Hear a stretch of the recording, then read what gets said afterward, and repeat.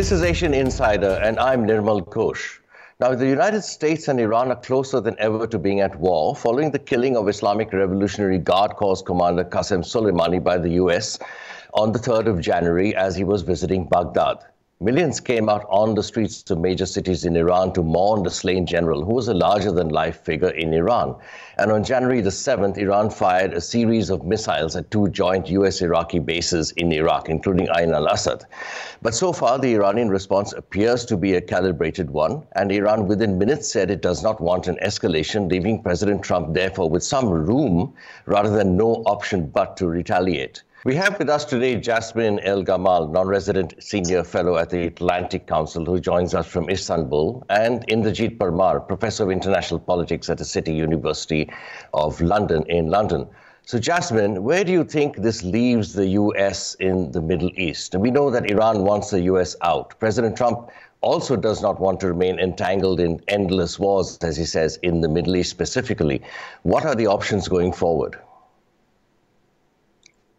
I think that depends on two key issues. The first one is whether Iran will continue to escalate or whether its response is going to remain limited to those two strikes that they just did in Iraq.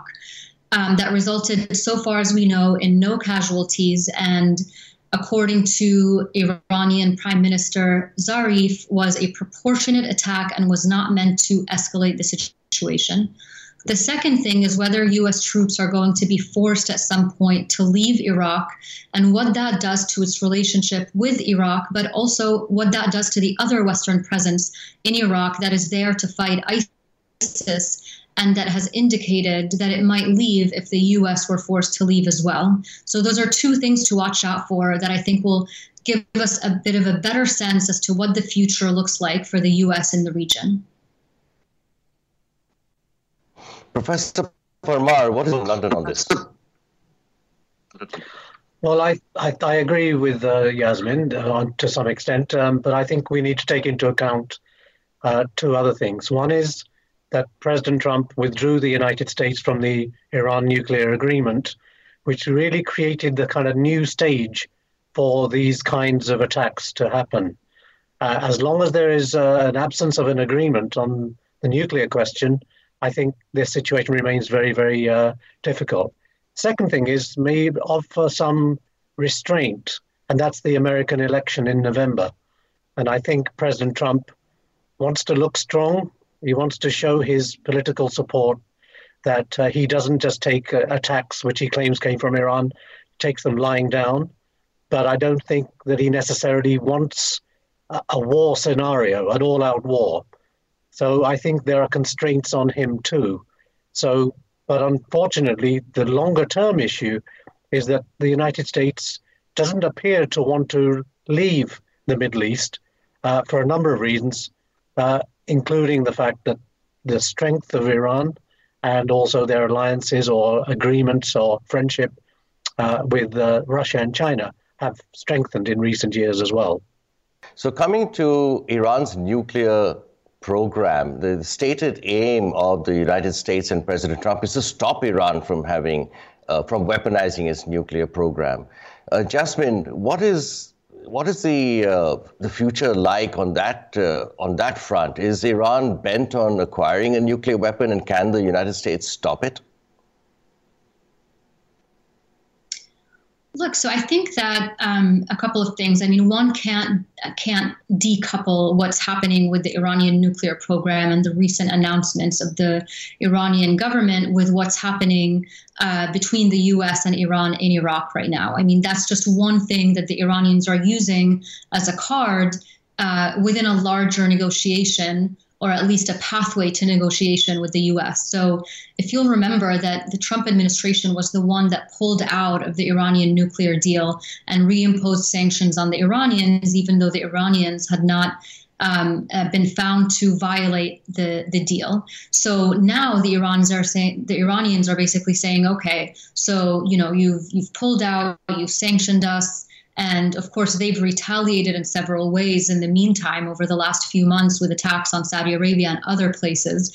But right now, they see themselves as the aggrieved party with the killing of Soleimani, and they're saying that they will no longer abide by the limits of the nuclear agreement. Now, what that means and whether or not they will actually take that a step further and actually violate the agreement remains to be seen. Like I said, I think they're using it as a negotiation tactic with the U.S. to try to push their way back into some sort of pathway to talks where they're not coming in as the weaker party, or at least not weaker by much in the negotiation. So President Trump's maximum pressure policy on Iran has been in place since he withdrew the United States from the Iran nuclear deal, the JCPOA.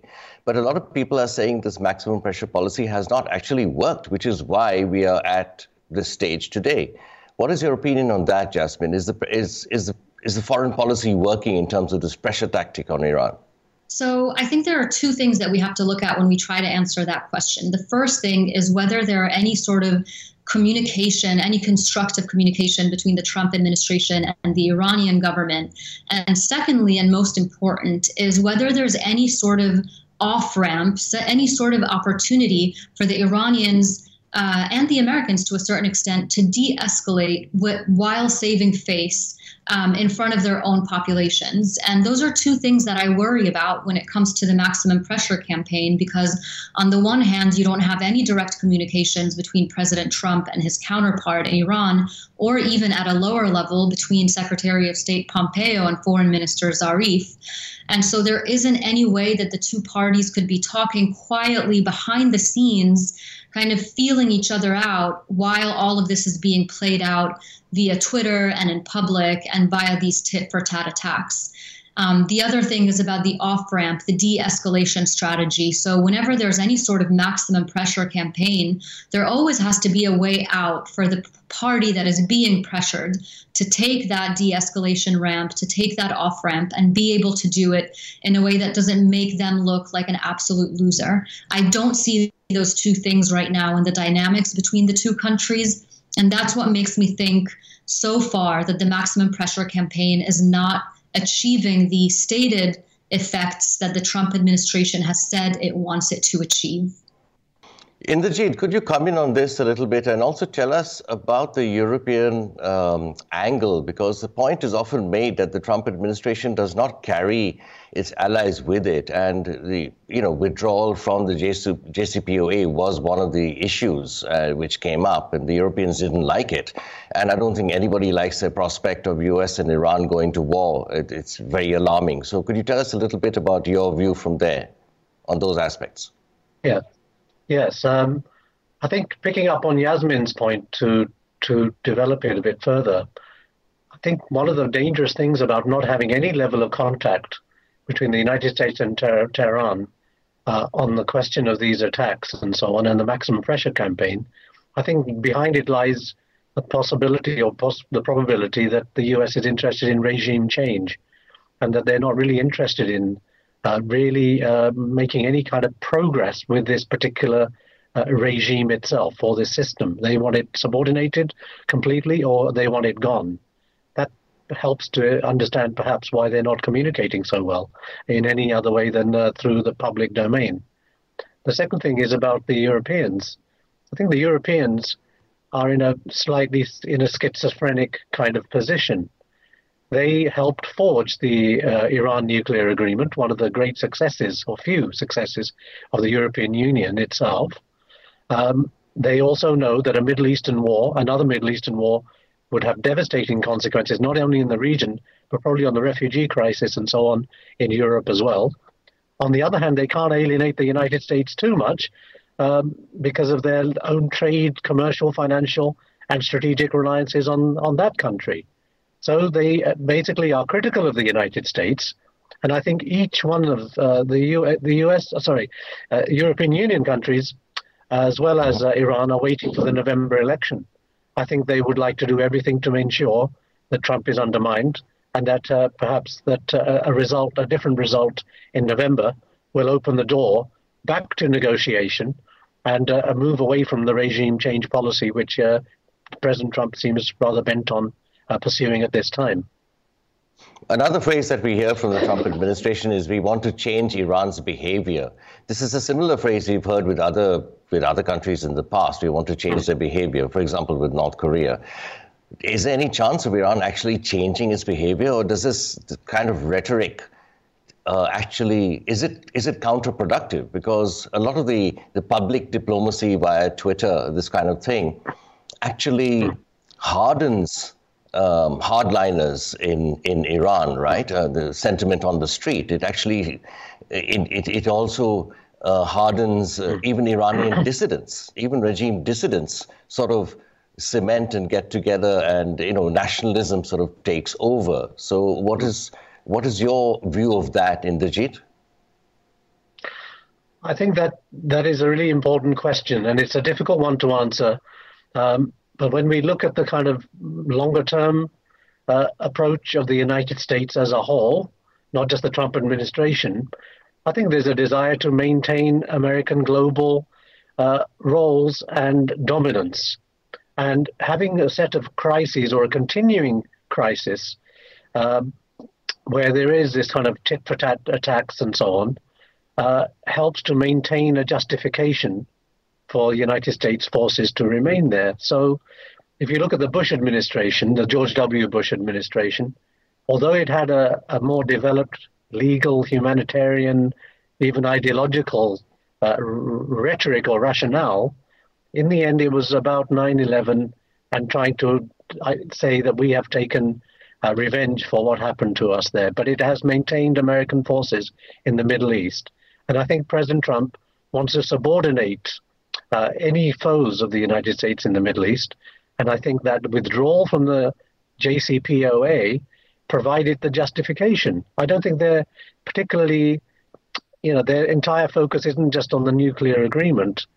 I don't think they want Iran to change its behavior in any direction other than to subordinate itself completely to the United States, which it will never do.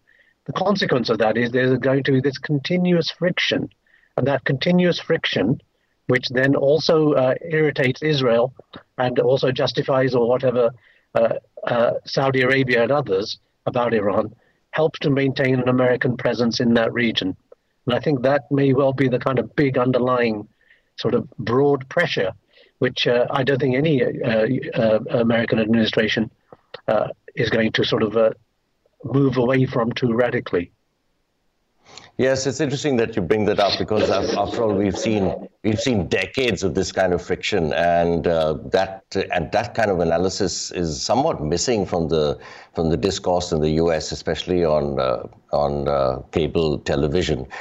We have to remember the days of Mossadegh and the Shah and so forth, and the Islamic Revolution, to really understand, put everything in context. But Jasmine, I'd like to bring you in here. What is your opinion? Could you tell us a little bit about nationalism in Iran? What is the domestic situation in Iran? So, I mean, we've seen the reaction, generally speaking, varied to the actual killing of Soleimani. I mean, he was a very powerful figure in Iran. He was revered by many, but many also, had suffered under his hands or lived in fear of him and his policies, and so weren't necessarily the biggest fans of his. But one thing that we saw was that the U.S. strike on him was seen by many as a strike, an attack on their sovereignty. It was a very unexpected, shocking attack, and I think many of the protesters, and of course, I'm not an Iranian, but from speaking to those who are and those who are covering the country's protests, some people were out in the streets to mourn Soleimani. That's right, probably many of them. But some were also out there because they were really angry at the U.S.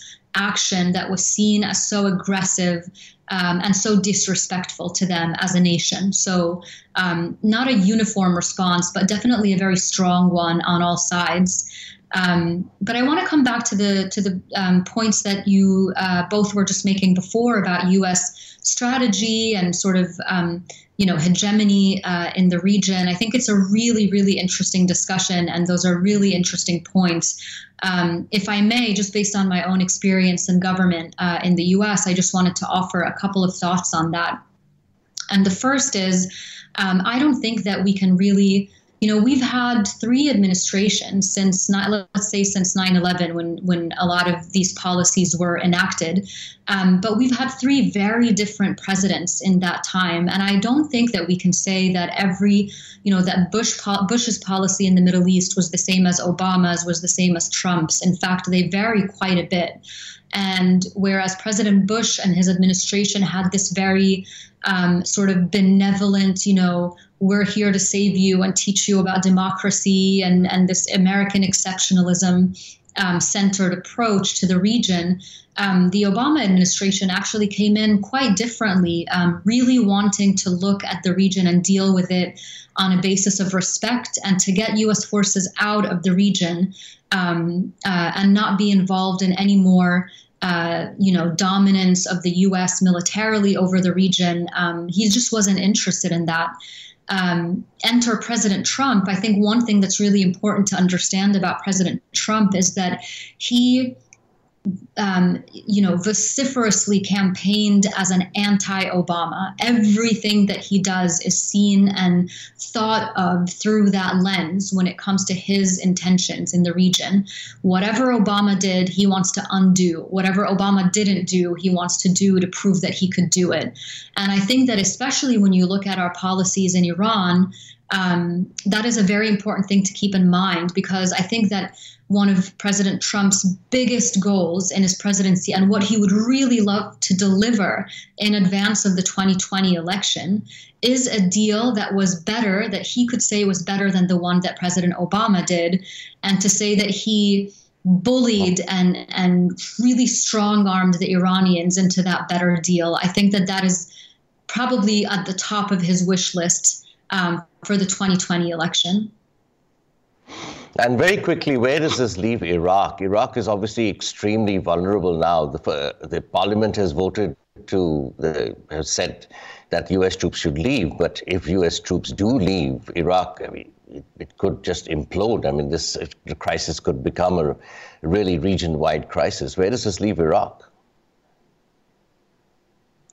So I'm really glad that you asked that, because not enough people in the U.S. foreign policy establishment or even in the media have been paying attention to how Iraqis feel about this and the impact on the Iraqi government and the Iraqi people, who are kind of caught between this tug of war between Iran and the United States. So as you said, the parliament voted to ask the U.S. to leave. However, that vote was a non-binding resolution. It wasn't a binding legislation to force the Americans out. And also that session was held barely at quorum. The Sunni and Kurdish members of parliament actually boycotted that session. So it wasn't really fully representative of all of Iraq, but it did put enough pressure on the prime minister, the outgoing prime minister, Prime Minister Abdul Mahdi, to really, think hard about this and say to the U.S., well, maybe it's best if you leave, because in his own words, he said, it's one thing if the U.S. is still here for its mission to counter ISIS and to train Iraqis, but if the mission is suddenly changing and you're here on our soil to fight Iran, then that's a different story. And that maybe if that's the case, it's best that you leave. The prime minister and the Iraqi people really have been incredibly frustrated at having to be put in this position. And it's something that the U.S. and Iran should both keep in mind, because an unstable Iraq is not in the best interests of either of those two conflicting or warring parties right now, neither Iran nor the United States. Inderjeet, very quickly, after the events of the last few days, are you pessimistic or optimistic about the state of the world? We're hearing over here in D.C. that the world is a safer place now with Qasem Soleimani gone and so forth. But on the other hand, it doesn't look that great. What is your opinion, very quickly? I think there are some reasons to be pessimistic, as always, because of what has happened. All depends on the handling of this thing. But I think there are two reasons why I would be a little bit more optimistic. One is the election that is coming up. And I think President Trump has, as you said, promised to end endless wars and so on. And I think his political base and the general public opinion in the United States has no thirst for war. There are also groupings like the Quincy Institute for Responsible Statecraft, which are campaigning much more vociferously within the think tank community and so on against this whole idea of endless wars. So I think that's an important one. Second thing, of course, is that the campaigns run by the people on the sort of left, Bernie Sanders and others, are making this a central question too. What is America doing in the world and in the Middle East? And I think they're challenging those rhetorics and those that whole rationale, as well as the military spending. So I think those are two very important things that we can say give us a little bit of hope for 2020. But as we know, wars don't only come because people plan them; they come often because of a kind of an unintended impact or consequence that occurs. So we have to be careful. But I think there are some reasons to be hopeful as well. Okay, well, that's a good note to end on. So, Indrajit and Jasmine, thank you very much again in this very busy time for you sparing some time for this. Thanks a lot. Thank you very much. Here in the United States, we are still relatively early in the election cycle, but this is unusual in the sense that the Iran crisis has brought foreign policy to the fore in the campaign. All the candidates are talking about foreign policy now. How long this lasts, we don't know, because foreign policy is not normally so big an election issue at home in the US. It's more about jobs and the state of the economy. But when the US and Iran are on the brink of war, or even some say in a state of undeclared war, it's anybody's guess what influence foreign policy will have on the election. For Asian Insider, I'm Nirmal Ghosh.